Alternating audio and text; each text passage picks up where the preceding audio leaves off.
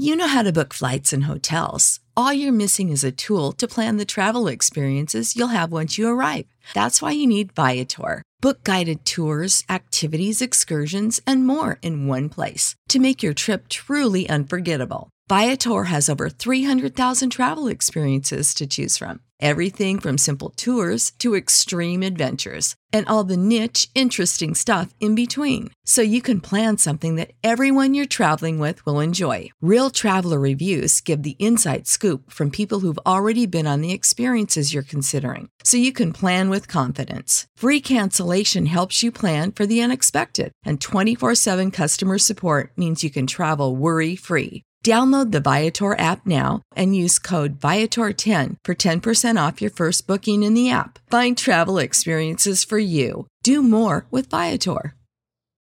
For the ones who work hard to ensure their crew can always go the extra mile, and the ones who get in early so everyone can go home on time, there's Grainger, offering professional-grade supplies backed by product experts so you can quickly and easily find what you need.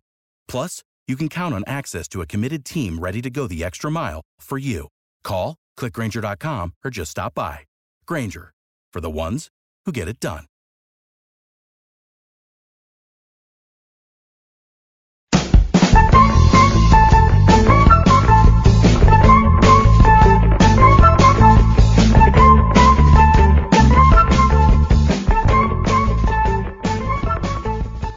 Hello and welcome to Rain Stop Play. Lots to get stuck into this week as the Ashes debacle finally comes home to roost. After 3 sackings in as many days, we ask how England should rebuild this year, take you around the grounds with updates on the Pakistan Super League, India's ODI series against the West Indies. England managed to lose the Ashes for the second time this year, and for the first time on this podcast, India have won a trophy. Never mind that it's only the under-19s, I'll take whatever I can get. All that plus a weekly pitch inspection, tweet of the week, and a bit of Wordle-themed fun in part 2. No Dan this week, but hello to Glenn.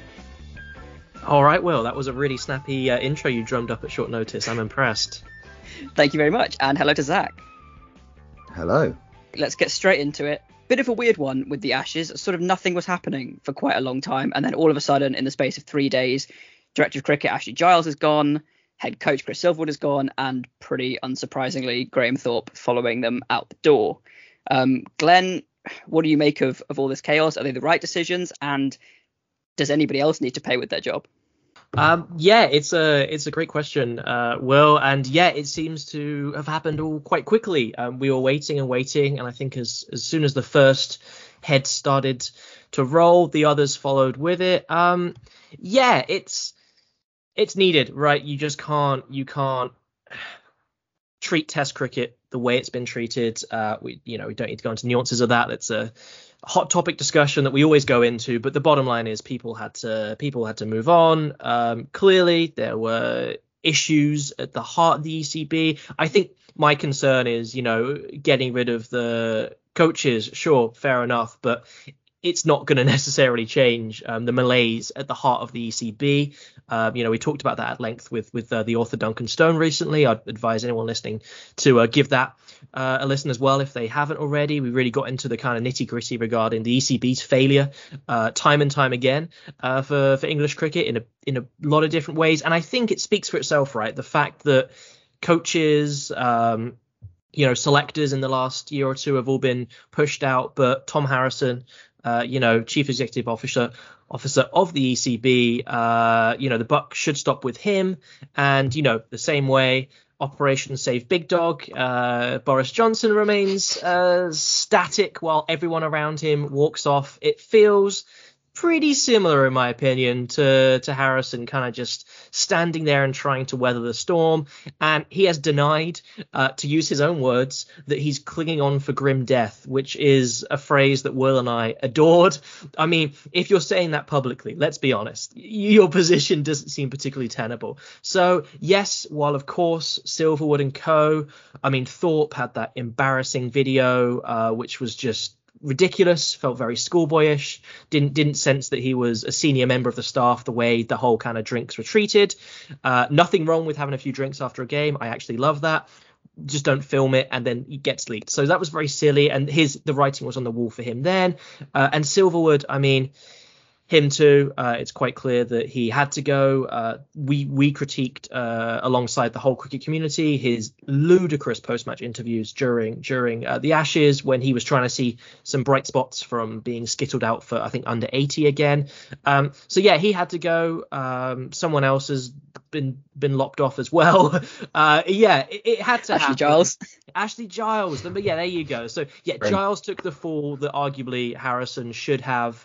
I mean, yeah, we should clear them all out. But am I convinced that this is going to be some miraculous restructuring of English cricket? Absolutely not. Of course not. It's more the kind of playing. It's a lot of the stuff. It's the people dealing with the players as opposed to the actual system, the fundamentals that Harrison has made mistake after mistake after mistake. You can look at the 100. You can look at the way Pakistan were treated with that cancelled tour. Many issues that he has overseen recently. They speak for themselves, and he's still there. So sure, clear out the useless coaching staff, but he should go too. Yeah, Zach, it does feel pretty noticeable that a lot of people are going, but neither the top dog is going, nor at the moment any of the players are being really held accountable for the Australian disaster. We know that Joe Root is going to captain at least the West Indies series and probably beyond. I mean, how do you think these changes go, as far as we need to, or do you want to see more personnel changes? It's a tough one. I think with the players, I think we'll lose some of them, but who's going to replace them? We just, we don't have good players coming through. The senior players, some of them will lose soon enough. I think the main thing we have to do is we need to split up the test and the one-day coaching. And it's something other teams are looking into, and Australia might do it as well. And we definitely need to do it. Get someone. I've heard Gary Kirsten mentioned as, being a potential candidate. He was nearly got it last time, and then Silverwood did a really nice PowerPoint presentation, so that got him the job. And it's interesting that he managed to be the T20 coach when he lost more games than he won when he was coach of Essex, and he managed to do it for so long. And I think the white ball stuff, he obviously didn't do that much for the white ball team, did he? Let's be honest. The white ball team runs itself under Owen Morgan. That does actually lead me on nicely to what I think we should do. How often do we see in cricket the kind of player coach scenario that you see sometimes in football? Give it Giggsy till the end of the season. How about we give it Morgan and give it Jimmy till the end of the season? Definitely Morgan. Give it Morgan, and then he can retire after the World Cup from international duty, and then he can just keep playing. He can keep playing some franchise leagues, but be the white ball coach. That's what I like. The red ball coach, maybe we'll give it Jimmy for a bit, just works for a bit, doesn't it? And then give it to Kirsten.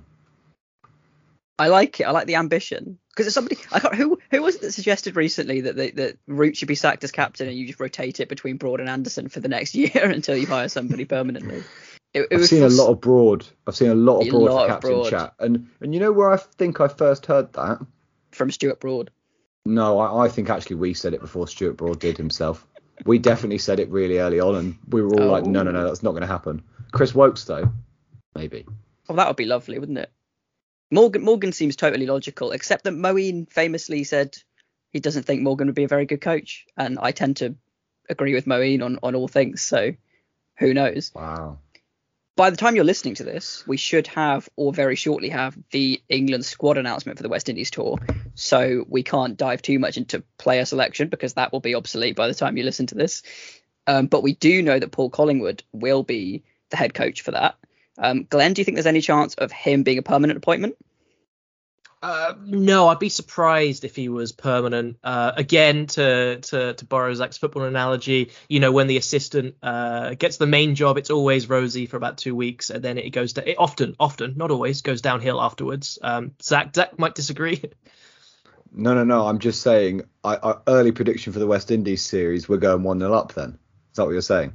Absolutely, 1-0 up, and then it falls apart. But I think he is a smart call for this series. Somebody the players like, the players trust. I was reading some of the comments that's probably got on air on the BBC Sports story, and just a load of people were criticizing Collingwood's like record in tests. It was just like the most irrelevant discussion ever. They're like, oh, he was a mediocre bat and ball, but a good fielder. I was like, who cares? Like he knows the setup inside out. That, you know, I reckon, not that I have any inside track on this, but I reckon the players will trust, if not respect him, and he'll just get the job done, right? To answer your question, no, I don't. I think he's too close to this setup right now, / potentially lacking some of that real, you know, big team, big nation experience in the coaching realm. But as a kind of transition figure, I think he ticks the box, right? You know, you got Strauss, you got Collingwood. You know, I do have a bit of an issue with it getting very insular. I know it's been a debate for many years now that we had a run of having coaches who weren't English, and there was a deliberate point made to actually flip that around and focus on getting English coaches in. Hence, you know, part of the Silverwoods and I think Peter Moore's as well. But yeah, generally speaking, I think maybe someone who's completely outside this setup moving forward. Obviously, Justin Langer has just resigned. He says resigned. It felt like he was pretty much kind of nudged out. I think allegedly might have just been a short-term contract potentially on the table that he didn't want.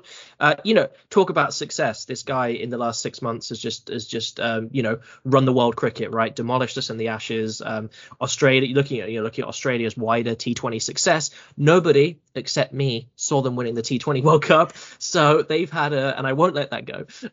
They've had an extraordinary 6 months. And again, you know, there's off the field stuff. And I think it was fascinating how big players such as Cummins didn't publicly back him. I think that spoke for itself. That said a lot that they wouldn't go out. They were busy writing about the climate for the Guardian, which we'll get onto a little bit later. But yeah, I personally, people can very welcome to disagree. I would love to see Langer. He's got experience coaching in England. He's got experience at the best level in the world with Australia, and he's a bit of a hard ass, right? This is why it seems like potentially some of the Aussie players have had enough of him. He runs a pretty tight ship, and I think that just a bit of a kick is kind of what this England team need. Just a bit of motivation and a figure that doesn't kind of huddle around looking all sad and sorry for himself like Chris Silverwood. There was no leadership there. So yeah, let's get Langer in. That's my take. Wow. Right. I've got about 4 replies to that. First of all, you sound a little bit like some of the guys in the replies to the Guardian article by Pat Cummins that were telling him, stick to the cricket, mate. Which is genuinely what I saw. Also, I disagree. I don't think we should get Langer in at all, because first of all, apparently he took way more of a back seat before the T20 World Cup, and they just stopped listening to him and they started coaching themselves, and that's why they started winning. There's been multiple reports of that. So the less he does, the better a team does. If we were to give him the job, it would be the white ball job for me. He did well at the Perth Scorchers, like you say. I think his intensity, and you know, he's a hard ass, works for white ball. I don't necessarily think it works for test in that way. And also his test record isn't very good. He won. He won an Ashes series against, not in England. He didn't win one in England. He should have. They should have beaten us in 2019. They also should have beaten us in this last Ashes series, and they did. So that was pretty predictable. They lost to India twice during his tenureship. I'm pretty sure he was in charge the last time they lost to them as well. And it's the idea, the kind of narrative with him at Australia is they were at their absolutely lowest point when he took over, and they might have been at a pretty bad point because of the whole sandpaper gate, but it wasn't that they were at a bad point in the fact they had bad players.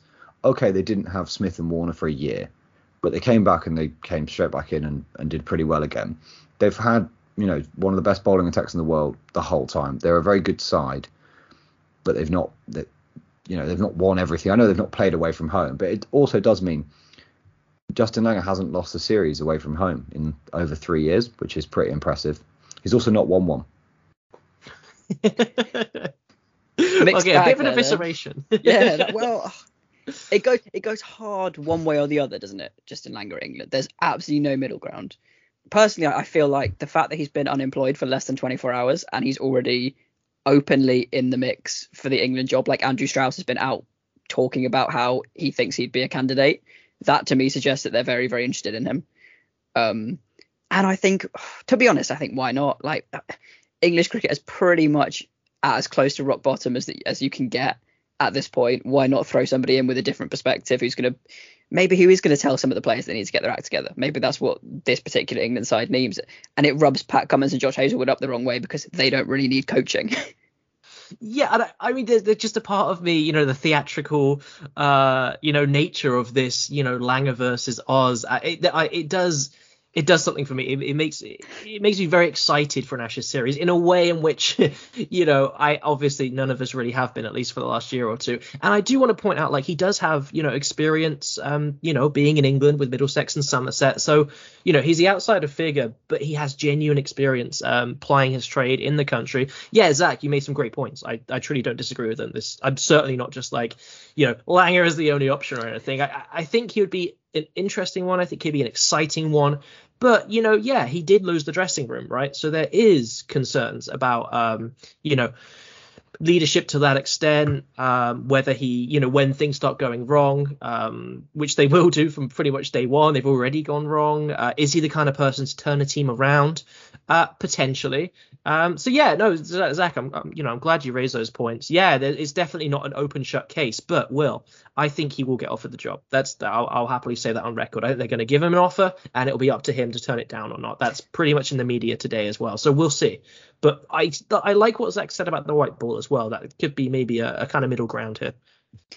I think that as well. I think they're probably going to offer it to him, and he may well turn it down on the basis that he sounds like he's a bit exhausted and would appreciate some time off. But I can certainly see it happening, and it would make the next Ashes very, very exciting. We'll have to wait and see. We know they need to hire a permanent director of cricket to replace Ashley Giles, whatever Ashley Giles was doing. Somebody else needs to do it, and then hire a new head coach after that. So it could be a few weeks or even months yet. Speaking of the Ashes, Zach, there is an Ashes happening at the moment, the women's Ashes, and unfortunately we've managed to lose it again. What's going on? So we had, last time we spoke, they played all of the they played the Test match. Sorry, they played one of the T20Is, didn't they? And that got rained off. So we've had two of the ODIs, and England, as we mentioned last week, England needed to win all three to have a chance of winning the Ashes back, because obviously if they draw the series, Australia retain the Ashes because they won them in 2019. In the first ODI, they got pretty close. They bowled Australia out for 205, and you bowl Australia out for 205, you'd expect at points their win viz was up at about 80%, and they just couldn't really get a partnership together. Nat Siver did pretty well, top scoring with 45. There was a slightly dodgy no ball call that changed the game at one point. And it was Amy Jones. Amy Jones got out, caught, and it looked like it was definitely a no ball, and it wasn't given as a no ball. And there was lots of controversy on Twitter around that. And yeah, England ended up falling short by 27 runs, getting bowled out. Catherine Brunt scored 32 as well. Yeah, just a bit poor, but it was all, the Australian bowlers are very good. This is a very good Australia side, and Darcy Brown was the main wicket taker for that, taking 4 for, and she looks really good, really young. Another Australian quick coming through. Really, definitely the team to beat coming when we go to New Zealand in about a month's time. And yeah, in the second game again, England really didn't look at the races in this one. Got bowled out for 129, and Australia, they lost 5 wickets chasing it, but it was never really on. And yeah, that meant we lost the series. After the first game meant we couldn't retain the Ashes. Yeah, thanks for that summary, Zach. Really concise and handy. Yeah, I was following both of these. Massive shame, really. Once again, this is obviously a problem, as we all know, for English women and the English men. Batting collapses. I just did a quick head count. I think I may be one off here, but I think 12 of the batters across these two games got out for single-digit scores, right? So under 10, which is pretty atrocious. As you rightly pointed out, Zach, it was pretty close the first game. The win viz is really fascinating that it was that high. I thought there was a really good chance we'd do it. And that was the thing, right? As I mentioned in the last pod, I did not think for a second we're going to win 3 ODIs against the best ODIs, one of the best in the world right now. But had we at least won the first, that would give us a win in the Ashes, which between both teams we have not got so far, and we won't unless we win the one that's actually going to start about 11 p.m. tonight in UK time. So that would have got us off going. The fact that we couldn't make it, couldn't see that one off, I think the writing was on the wall for the second game. And yeah, to be 129 all out, that's pretty pitiful. Sophie Ecclestone, who's really come through some really excellent innings across this Ashes, top scored down at number 9 with 32, and yeah, it was just a shame that it kind of ended on a whimper. Basically, you know what I mean? Like that's what it came down to. Same thing that happened just a couple of weeks ago for the men. We just fell apart, and I know Australia are good. And I know the England women have worked really hard and had that test match, right? We all said it at the time. Had we just made that record test chase, that would have changed the whole balance of the Ashes. I could have seen us pull something out of the bag in these ODIs. Coming down to relying on these, no chance. That was, at least in my opinion, was never on the book. So I'm not surprised by these 2 losses, but the manner in which that final one unfolded was a real shame. I think we're better than that, and I think the players knew that too. I think they were really disappointed afterwards. Yeah, completely agree. Everyone did seem pretty disappointed, and yeah, we can't have expected to beat Australia in this format, or really the test. And I think that's almost what makes it more disappointing. I think before starting this, it was like, okay, our chance is going to come in these T20s straight away, and then if we get a draw in the test, probably quite a good result. And the fact that we obviously the T20s were a washout, so then England wouldn't have had that much hope, and then there's been so much hope because they got so close in the test match, and we're in a really good position in that first ODI as well. So I think, yeah, lots of disappointment. Positives to take though. I think they will still, obviously Australia are by far and away the best women's side, so they will still have a good chance at making it to the semi-finals, or even make it to the final, and then you never know in the World Cup to come. So yeah, still hope, and the good news is, as you say, World Cup right around the corner, so can immediately improve the mood if they go on and have a good result there. That must kick off in less than a month now, right, Zach? I think it's about the 5th of March. 5th of March. And we will have a preview coming out of that at some point. Keep your eyes peeled. It'll happen. Right, keeping on going around the grounds then. So much cricket happening this week as ever. Should we start with my personal favourite, Zach? I was out all day on Saturday, so I didn't watch it. But India won a World Cup. Raj Bauer took a 5-for in the final, man of the match performance from him. But some pretty good performances from a couple of the England lads as well.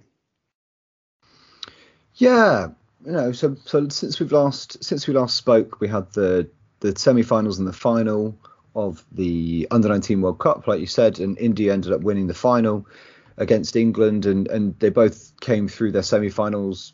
Well, India came through very comfortably against Australia, winning by about over 100 runs. Vicky Ostwald taking wickets again, as he has done basically every game apart from the final. England's game against Afghanistan was pretty close. England managed to scrape up to about 230, which you thought was going to be a winning total, but then Afghanistan had a really good partnership and it ended up being pretty close. But yeah, this final, England were really struggling with the bat. Bauer got a 5-for, like you said. He's definitely going to get a big IPL deal, no doubt about that. Heard it here first, because he also scored a massive 100 earlier in the tournament. So I thought he batted more than he bowls, and then he goes to take a 5-for. Somerset youngster James Rew was the story of the day for England, though, scoring 95 from England's 189, which is a bit of a shame. But we also had young left arm seamer, who I'm a big fan of as a left arm seamer myself, Josh Boyden. Plays for Lancashire. He's been really good throughout the tournament and took a wicket in the first over, and it was like, oh, maybe we might defend this. Boyden's the one where anytime I go on Twitter during this tournament, I see people tweeting Boyden in all caps, and that's it. He's always taking wickets. So, taking a step back for a second to the big picture, you obviously did a phenomenal preview of the Under-19 tournament a couple of weeks ago. How has it played out overall? Is there any star names that we should look forward to for the future that surprised you, or any one that you predicted would do well and smashed it? Well, interesting to note that the guy that Ronan said would be top run getter was top run getter very, very comfortably. This is baby AB de Villiers. This is baby AB de Villiers. The guy who I said would have a really good tournament, but then bottled it and didn't predict him to get top wicket taker, got top wicket taker, which, you know, pretty good going. I said Vicky Ostwal would be very good, and he was, you know, took 12 wickets at 3.6. The one who I'm a bit disappointed in is Harnal Singh, who we said before, you wanted me to tell you who was going to be the next Shubman Gill, and I said it's probably going to be this bloke. He was quite disappointing. I think he was the one who, no, he wasn't the one who got out for a duck in this one, but yeah, opened the batting, didn't have the tournament he would have hoped for. Also, there was a Pakistan seamer who I really liked before the tournament, because quite a few of these players, there's not that much data on them, but this guy'd played like a couple games of the T10, so I watched a bit of his bowling, and then he really wasn't very good, which is quite disappointing. But yeah, I think it shows that the Indian system is brilliant because they just keep producing so many good players. And also it's definitely a benefit of the way the 50 over competition is done now in the UK, because all of our players have got proper professional 50 over experience, and that will only continue with the way that they're doing this. So the 100 must be a good thing. It must have been what the ECB were thinking at the time. Great stuff. We love how the 100 is good actually take. You mentioned there, obviously IPL auction this coming weekend now. Raj Bauer looking like getting a big deal. Is anyone else we should keep an eye out for that? I think Vicky Ostwal, who I mentioned previously, he's slow left armour, really good economy, went at like 3.6 throughout the tournament. So he's definitely one to keep an eye on. Another good slow left arm, you know, T20 bowler from India. I think there's a lot of teams looking for spinners, and obviously domestic spinners are very popular. So I think he'll go down really well. Also, Banner hit 20 from 4 balls against Australia at the end of the innings. It was like he was playing stick cricket, 2 6s, 2 4s. So if you can do that, then he might be quite good at T20 cricket. It's the hard thing with it. If this was a T20 tournament, I think you'd see so many more of them. But even looking at Bauer, who scored at quite a good rate for 50 over cricket, he was still only striking about 100. So it's quite hard to tell which of these players will work best in T20 cricket, because, for example, like we mentioned, Harnal Singh, he definitely seems like he's suited to the longer formats. And this is a really good summary. I love the preview, and I've learned a lot, I think, from our conversation, Zach. Obviously, we're talking about the England setup as well, how dismal our lack of talent is. You know, we just mentioned a few minutes ago, like, we have no captaincy options, etc., etc. If you had to pick, it's a bit of a cliche question, but if you did have to pick maybe 1 or 2 of the England players that really flourished in this tournament to be kicking on and maybe making an appearance in the, not the short term, but in the nearer future, who are the names that come to mind from this England setup? So I think it's hard to look past Twitter's favourite person, Rehan Ahmed, for this, and I think that is partly because he didn't play every game in the tournament, and he played 4 games, and in those 4 games he took a 4 for 3 times, which is pretty good going, isn't it? And he's only 17, and I think, I have no stats to back this up, I think his googly spins more than anyone else's googly in the whole world. He absolutely rags a googly sideways. I mean, I don't think there's many things better than watching the clip of someone playing for a leg break and then it's just absolutely ragging the other way. So there's some really great clips of him doing that. He was really expensive in the Afghanistan game in his first spell, but then he came back and bowled at the death and took 3 wickets in about 10 balls or something. So he's kind of the one I think is going to get a lot of coverage. And with him, he plays for Leicestershire, and with him playing for Leicestershire, them being a smaller county, you'd hope that he can get more of a chance than, say, I don't expect Josh Boyden to get that many games for Lancashire in the near future, you know, with their bowling attack. In the 50 over comp, potentially, but he's never even played in the 50 over comp yet. The other one has to be captain Tom Prest, who was one of the top run getters in the tournament, also bowls spin, and he's played quite a lot for Hampshire recently. He batted at 3 in I think about 6 or 7 of their Blast games last year, when they had Darcy Short and James Vince opening, and then, you know, young Tom Prest batting at 3. So, and, you know, he's been quality in this, and he's played a couple of first class games as well. So he's definitely one that I think will play probably quite a lot of cricket this summer. Yeah, and just look at the scorecard. Prest, unfortunately, didn't trouble the scorecard with a bat, but he, as you said, Zach, he bowled his spell. He bowled a full 10 overs, and he had the best economy. He went under 3 and over. So to be able to do both things to such a high degree, he's not batting 6 and bowling 5 overs. He's maxing out on both pretty much. So yeah, some really great picks. Thanks, Zach. I'm going to be keeping a look at them over the season as we get into the county game in the next couple of weeks. Yeah, sorry, I can't move away from this section without mentioning Jacob Bethel as well, who's the guy who hit 88 from about 40 balls in the quarterfinal against South Africa. That sort of hitting, is exceptional, and I really hope he, is able to play T20 cricket in the summer maybe, or, I'm obviously I just want the Somerset guys to do well. Then he's not one of those, and I haven't mentioned any of them, but they're all quite good too. And Somerset can't bat, so having a couple of good young batters come through is always a good thing. If people have got this far into Rain Stop Play, they will know we don't apologise for our Somerset bias. This is just what you get. Great stuff. Thanks, Zach. That was a fantastic summary. Finally, in Around the Grounds, Glenn, this is your routine now. You love a Monday afternoon Pakistan Super League just before a podcast record, and happily we've just watched Jason Roy slap a century.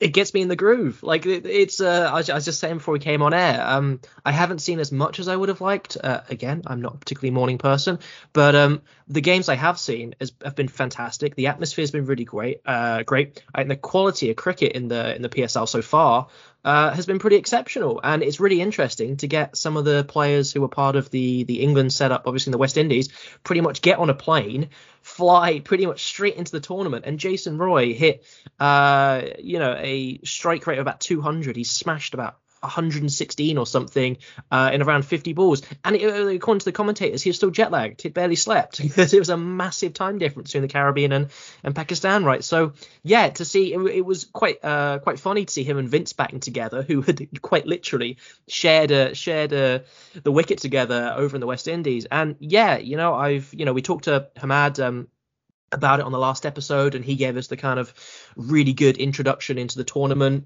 He's had a real tough time with Karachi Kings, have been atrocious, and they've lost, and they're my team, my adopted team now, and they've lost all 5 of their games, so that's been tricky. But yeah, as a spectacle, as a tournament, I felt a real affinity for it. I think I've been really impressed with it. And yes, you're right, Will, it's a great way to segue into our podcast, because we watch the game and then we hit record, so it's been a lot of fun for me so far.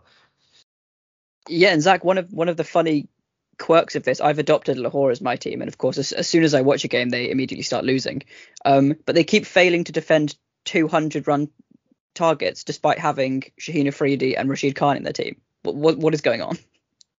Yeah, and Harris Ralph, who always gets loads of plaudits because he just bowls really, really fast, but is also quite expensive.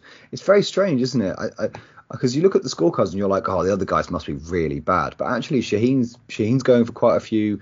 Rashid Khan's, he's obviously still not going for that many, but he's going at like 8 and over, which for Rashid Khan is like so many runs. Like seeing him get like 1 for 32 is like, what? That just doesn't happen, does it? It's usually like either you take him for 0 for 25, and it's because we've always talked about how Sunrisers have got him and then the rest of their bowling attack is awful, but this isn't the case for Lahore. But it's fine because he's a batting all-rounder now. Exactly. He is a batting all-rounder now. 54 runs, 270 strike rate. And before today, he hadn't been dismissed yet. Don't know if he batted today. Just staying on Rashid Khan, something I thought was interesting, the game that just finished today, he bowled what was a really nice googly, and I know you appreciate a good googly, Zach, and hit the pads of the batter, and Rashid Khan went up for a peel and he just reviewed it, and he didn't consult the captain. I was just going to ask you both, A, have you seen that before? B, what's the kind of etiquette? Because at least surely consulting the captain, even if you're like, I'm going to go for it, didn't even give him a glance as far as I could tell. Well, also my thinking is the umpire shouldn't accept that as going for a review. I was going to ask you that. It's not the captain's job. No, because I think I've seen it before where the wicketkeeper or the bowler has done that, but it's not down to them. It's the captain's decision. So yeah, it was really weird that they went straight up for it. It's like the umpire was like, "Oh, it's Rashid Khan. Obviously, we're going for it." and of course he goes up. He does it himself. Of course, it's not out. It's missing leg by a mile. one of the best players in this thing so far has been Lahore's Fakhar Zaman, who his lowest score so far is 38. 38 was his lowest score, and he scored that from about 25 balls. He's just so consistent. The only other time he's not passed 50 in a game was he scored 48. And today he scored another 70 from 45, but it wasn't enough. And he looked like he was really struggling. And then, Jason Roy made it look like no one should struggle again on this pitch.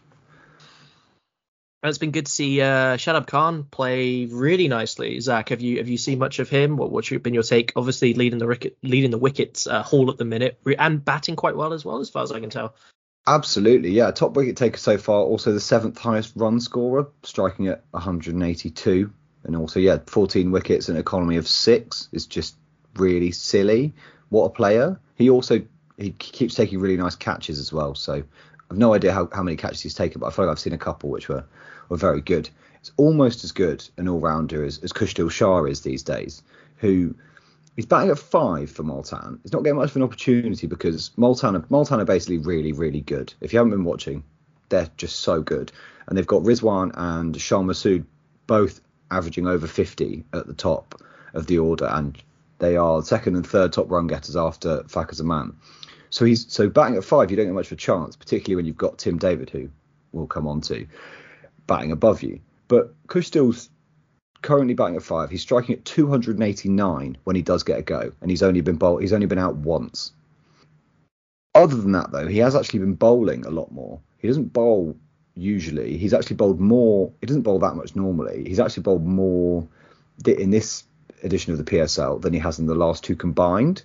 And he's taken 9 wickets at an economy of under 6 so far. And he's quite a strange slow left armer. So he's used as a matchup against right-handers. For example, when they played, I think it was Quetta, he bowled 3 overs in the power play just because they had lots of right-handers. And it worked. And he's a lot of the time when you get a slow left armer who's a bit of a part-timer, they just dart it in and bowl really quickly. Whereas he doesn't, but he also doesn't try and spin it really either. He kind of just bowls really, really slowly, quite flighted, and it just drifts so far in. And it's kind of been a bit of a trend for the tournament. The slower bowlers have just been taking away more wickets, and even the slower versions of the spinners have been taking more wickets at a better economy than the faster spinners. And then the pacers have just been getting smashed around, even though obviously there's some brilliant pacers. One of those pacers who's been getting smashed around recently is poor Saqib Mahmood, unfortunately. He got taken for two consecutive sixes by Tim David, who's another member of the Multan Sultans team, who has been really, really good and is averaging 81 at a strike rate of 221, which is just mental. He also 51 from 19 not out against poor Saqib Mahmood, and 71 from 29 before that. So wow. Poor Saqib. And Tim David, he's definitely going to be in the Australia side come this T20 World Cup. He's played international cricket for Singapore, but he can play for Australia, so definitely should be there by the time the T20 World Cup rolls around in October. So Zach, pretty clear, right? We've got a best team and a worst team at the minute. That seems pretty obvious, right? Yeah, absolutely. Multan top of the table, 5 from 5. Karachi 0 from 5. And is Babar Azam the problem? Is something I almost tweeted on Friday and then decided I really didn't want to deal with the backlash of saying that. Is that Discord? I don't think he is people now. saying that? No, I don't want to say it. I've not said that. We never said it. I think he could be the problem because he's in like the top 5 run getters for the tournament, but his strike rate is 118, which is not good enough. Yep. So Babar's batting impact on average is -3, which is for someone of his qualities not great, but also it does show you that it's not that bad because the rest of his team are so bad at batting. Because the one time he did actually fail with the bat in a game the other day, they got bowled out for 135 because Babar didn't score 60 off of 60 balls he got out in single figures. So yeah, it's not good for Karachi. They've played 5 games at home in Karachi. Now they're going to play the rest of the games away from home. Maybe the pressure of the home crowd. Maybe it's a bit like West Ham, where when West Ham didn't have fans in the ground, they were really good because the fans didn't get on top of them once they started losing. Love that. And That's the third slightly tenuous football analogy of the podcast. Hat trick. Someone else who's been a lot of fun is Paul Sterling. But he's gone every now. time I look. Oh, is he left? I can't quite work out, but is it an Ireland game or is he injured or something? I have no idea, actually. I just saw the kind of team manager tweeting, "Been great to have you." Yeah, and off he goes. But I did see a story that he's putting himself into the IPL auction, and apparently Ahmedabad are interested in having him open with Shubman Gill, which I think would be a lot of fun. That's so good. I absolutely love that. Yes, and to answer your question, Friday, February the 11th, so a couple of days, Ireland have UAE in a T20. There's a couple of games they're playing against various teams. Right, that'll about wrap us up for the PSL. Quick note on another India game happening today to wrap up around the grounds. They've got a short format series against the West Indies, 3 ODIs and 3 T20s. It's not that interesting, so I won't come to either of you on it. India won very, very comfortably with a slightly random 11. I don't think we particularly learned a whole lot. Chahal was back in and playing well, which was nice. He and Washington Sundar with the spin. A few dodgy haircuts, as Zach pointed out. Washington Sundar's bald, and for some reason Siraj is blonde. Unclear why. It doesn't suit either of them. Zach put it in our chat, and I thought blonde Siraj could be a vibe. No, terrible. My only disappointment from an India perspective, well, two things. One, Ishan Kishan was promoted to open with the express idea that India weren't scoring enough runs early on. He was supposed to be the experiment in scoring more quickly, and instead scored 28 off 35 because they were only chasing 178. So that was a bit pointless.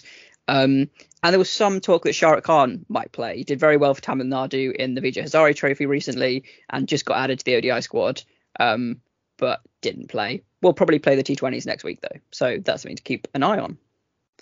Right, that'll about wrap us up for part 1. Thank you very much for listening. And when we come back, we will have a bit of news, pitch inspection, our tweet of the week.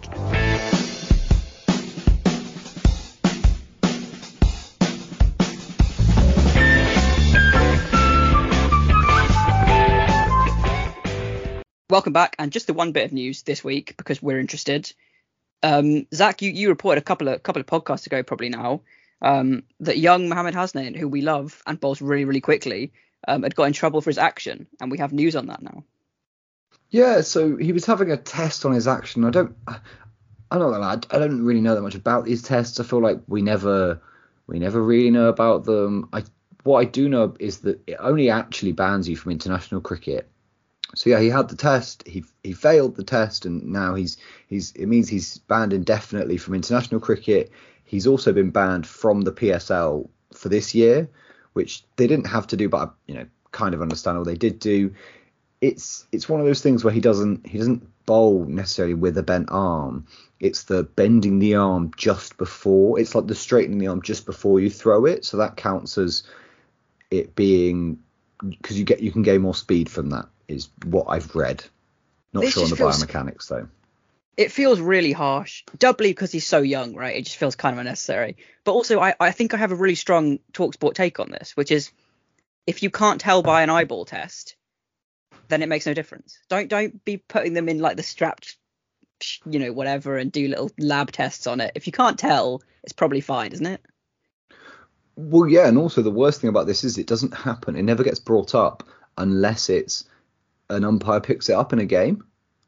So there's no technical like Hawkeye don't pick it up or anything like that. It's purely if an umpire says it, and because people used to get in like years ago, people used to just get called for no balls for things like this. Like it used to happen loads I'm talking like hundreds of years ago when like overarm bowling first started. And now I think that's kind of still the way, although the umpire didn't call him for a no ball. I think he just got reported after a game in which Moses Enriquez was sledging him saying, "Nice chuck, mate," which seems to have influenced it, which is, not the nicest thing to say to a 21-year-old who's an overseas player in your league. No, not very nice. Taken down by a sledge. So what does he have to do now? Does he have to fix it and do some more tests and then he can get cleared?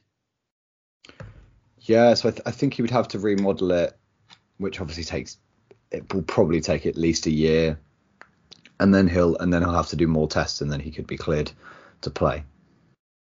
That's so sad. That's tragic. Glenn, are you with me on my TalkSport take on this? Yeah, I am. I was just skimming through an ESPN article, just seeing if there's any other interesting angles. It's not the first time someone's been banned from the PSL for this. Mohamed Hafiz wasn't allowed to bowl in the 2016 Pakistan Super League after the league decided to follow the ICC standards there on his action, which is a shame. Yeah, I'm totally with you. I mean, I must have seen quite a bit of him, I think, in the England series during the summer, but haven't seen him in a while, perhaps the World Cup last. But yeah, it didn't stand out to me, right? I've not once have I seen him bowling and thought, oh, that action's, in transgression of XYZ laws. And yeah, it just seems a bit sad that a player abused him and subsequently an umpire knocked on him, and now he can't play cricket for a year. I mean, that's a bit sad, isn't it? I guess the reasoning for him not being allowed to play in this PSL is that they want to give him that time to fix the action so he can come back for Pakistan. That's got to be the positive hope, right? That they want him back in the national picture. But yeah, very disappointing. And for someone who was, plying his trade to such a high level for so young, he's only just turned 21 really. Massive disappointment. So we're going to wish him the best, and hopefully we see him back sooner rather than later. Yeah, we'll certainly hope that we see him back in time for the next PSL, hopefully, fingers crossed. Right, something a bit different for this week, our pitch inspection. This is a segment where we take one article that we think you'd be interesting to go away and read, tackling some kind of issue in the world of cricket. And I have to be honest, I didn't see this one coming. I put the link in our group chat and I said, annoyingly, Pat Cummins is just extremely likable. And Zach quite correctly said, it's not even annoying anymore because he's just so likable that he seems like a sound bloke. So that's fine. And he's written in The Guardian this week about how cricket can respond to the climate crisis. Yeah, so it's a really good piece from Pat. I don't know if he wrote it all himself. I'm presuming there was some we'll credit him of shadowing, we'll credit him for it. There's no mention of anyone doing it for him. I did see some jokes about that flying around on Twitter, amongst cricket journalists, because what can't he do, our Pat, if he can now save the planet? So the whole idea is about funding solar panels for cricket clubs in Australia because it means they can save them money. And with Australia's kind of position and the major climate events they've had over the last few years with wildfires and flooding and the like, cricket can't be played in these conditions. No sport really can, but I feel like cricket, because it's played in summer, is at kind of the extreme end of this. And I like the idea of the whole thing. It sounds good. And if it gets more people thinking about the climate crisis and then acting upon that, it's a good thing. My main issue is who is one of the main backers with this initiative, and that is Commonwealth Bank, who, as a bank, as most banks do, they invest very heavily in fossil fuels and in the oil industry, and they actually are the biggest investor amongst Australian banks in fossil fuels. So that, it's not surprising they're investing in this, and obviously it looks good for them. They are one of the main sponsors of Cricket Australia. I'm not saying Cricket Australia should just sack off that money. They do need that money from them, but them backing a thing, why can't they just stop investing in fossil fuels? That would do more than that would do way more than this will, unfortunately. But I'm just being cynical, as always. It slightly undermines the message. I think you're right. There's two things that I do like about this article. One is that they don't shy away from the immediate impacts that climate has on the game, which is obviously probably more noticeable in Australia than countries like Britain. So he talks about a time that he turned up to watch a Sheffield Shield game at the SCG and couldn't see the ball because the smoke was so thick with all the wildfires going on. And he referenced the time which I'd sort of forgotten, that in 2018, Joe Root batted through the day when it reached 47 degrees C apparently, and he was later admitted to hospital after batting. So I like that it doesn't shy away from the immediate focus on all of these issues. They're not some kind of long-term future thing that we have to work on, but they're directly affecting how the game is played now. That was a big issue for the Olympics last year as well, that temperatures were just too high to feasibly play all of these sports in these places. And the second thing that I like was that they don't sort of dive too far down what lots of these schemes do, where they're a good headline and they sound good, but really they're about trying to individualize carbon footprints and let's offset our emissions somewhere by planting some trees somewhere else in the world. Pat, and we'll credit it to Pat, writes quite well about the need for an energy transition and using this money that will question where they're getting it from, but they're using that money to go directly into solar panels and resources that will help in the game itself. Yeah, I think just look at it in terms of, I guess, a net good, right? I think it's fantastic that he is obviously publicly writing this. It's in the Guardian, so should get some pretty good traction. Absolutely, it's not a perfect scheme. It's not going to magically solve these real fundamental issues of climate change. It's still this kind of adapting model as opposed to actually holding the people who are responsible for this fully accountable, as Zach pointed to. But I do think it is really important that climate and sport are linked by people playing the game, but people, their website has a lot of the current Australian men's and women's team members signed up for it. Adam Zampa, who is probably the person I'm least surprised is signed up. See this being a real passion project of his. It was quite funny. I was reading this just before we went on air, and I was half expecting Pat to slip a line in about Justin Langer being a climate change denier in the middle, just to really stab the knife in, like Langer hates solar panels or something. But no, it's a really interesting piece. It's a very quick read, nice and short. And I think he kept to the point. I think it's been well constructed. It's a really good piece of writing. And yeah, solar panels at cricket grounds is a good thing, and we should all support that. And he says it well. So power to him. Right, from the serious to the extremely ridiculous. Zach, there is a game called Wordle. I have never played it. Everyone else in the world has played it. It's the only thing that social media is used for nowadays. But happily, as with all memes, somebody's made a cricket version. So there's a cricket version of Wordle. It's called Nerdle, because you can nerdle the ball around for a bit. Good little play on words there. Today's one was pretty good. So Glenn, you've played Wordle before. I'm going to presume the listeners know how to play Wordle. Usually everyone's tactic seems to be just start with the same word.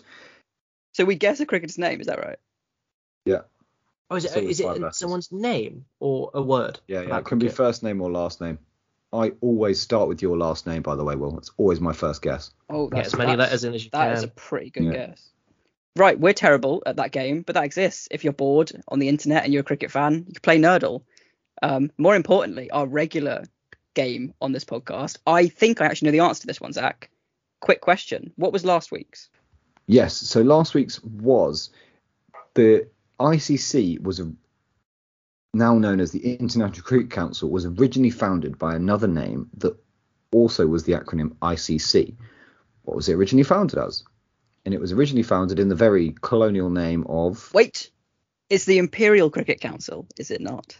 The Imperial Colonial Council. Imperial Cricket Conference. Okay, so conference is the one, because that was what we did back in those days, wasn't it? And obviously none of the non-white nations were involved in the original Imperial Cricket Conference. It then presumably just Australia, New Zealand, England, South Africa. Is that it? Yeah, absolutely. Yeah. And then obviously South Africa went on to not want to play against any of the non-white nations for a long time, and then they did eventually get banned for doing that. But yeah, so that wasn't a very, not the best name. Bit mad where we've come from, and now it seems a bit strange that it is the same acronym. I don't know. To me, there's a lot of merchandise somewhere that somebody didn't want to have to reprint. Yeah, definitely. Right, well done. If you got that at home. This week's quiz question relates to the Under-19 World Cup. So baby AB de Villiers scored 506 runs, which is the most in a single Under-19 World Cup ever, surpassing a certain current India player who scored 505 runs in 2004. Ooh. So a while 2004 ago. Is the clue. So a while ago. He is just about a current India player. Is another clue I'll give you. I'm going to guess Pujara. Nope. No. I don't think you'll get it. I think it's really hard. Is it Vriddhiman Saha? Can you imagine? If you watch lots of the Under-19 World Cup, it's one of those things where they show loads of old players. So they definitely showed at least one of his. Yeah, he scored 155 not out at one point. Wow. They definitely showed that effect quite a lot. I was about to say I watched a young and ruin it then, but. So they've got to be, what, 30, 33, 34 now? Ish. Interesting. They're 36, which I could not 36. believe they're that old. 36, someone in and around the current India team. Just about. Just about.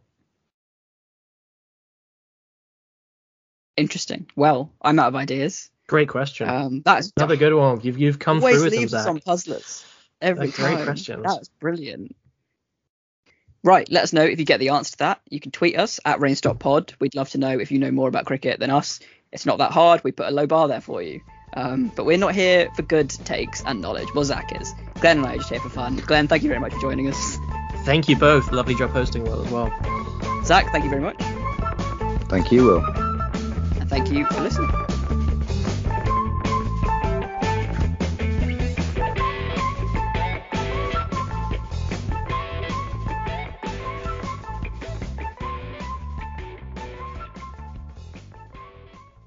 When you make decisions for your company, you look for the no-brainers. And if you have a lot of mailing to do, Stamps.com is the ultimate no-brainer. Mail checks, invoices, documents, and everything you need to keep your business running. Get rates up to 89% off USPS and UPS. And with the mobile app, you can take care of mailing on the go. Make the same no-brainer decisions as over 1 million other businesses with Stamps.com. Sign up at Stamps.com with code PROGRAM for a special offer. That's Stamps.com, code PROGRAM. For the ones who work hard to ensure their crew can always go the extra mile, and the ones who get in early so everyone can go home on time, there's Grainger, offering professional-grade supplies backed by product experts so you can quickly and easily find what you need. Plus, you can count on access to a committed team ready to go the extra mile for you. Call, click Grainger.com, or just stop by. Grainger, for the ones who get it done.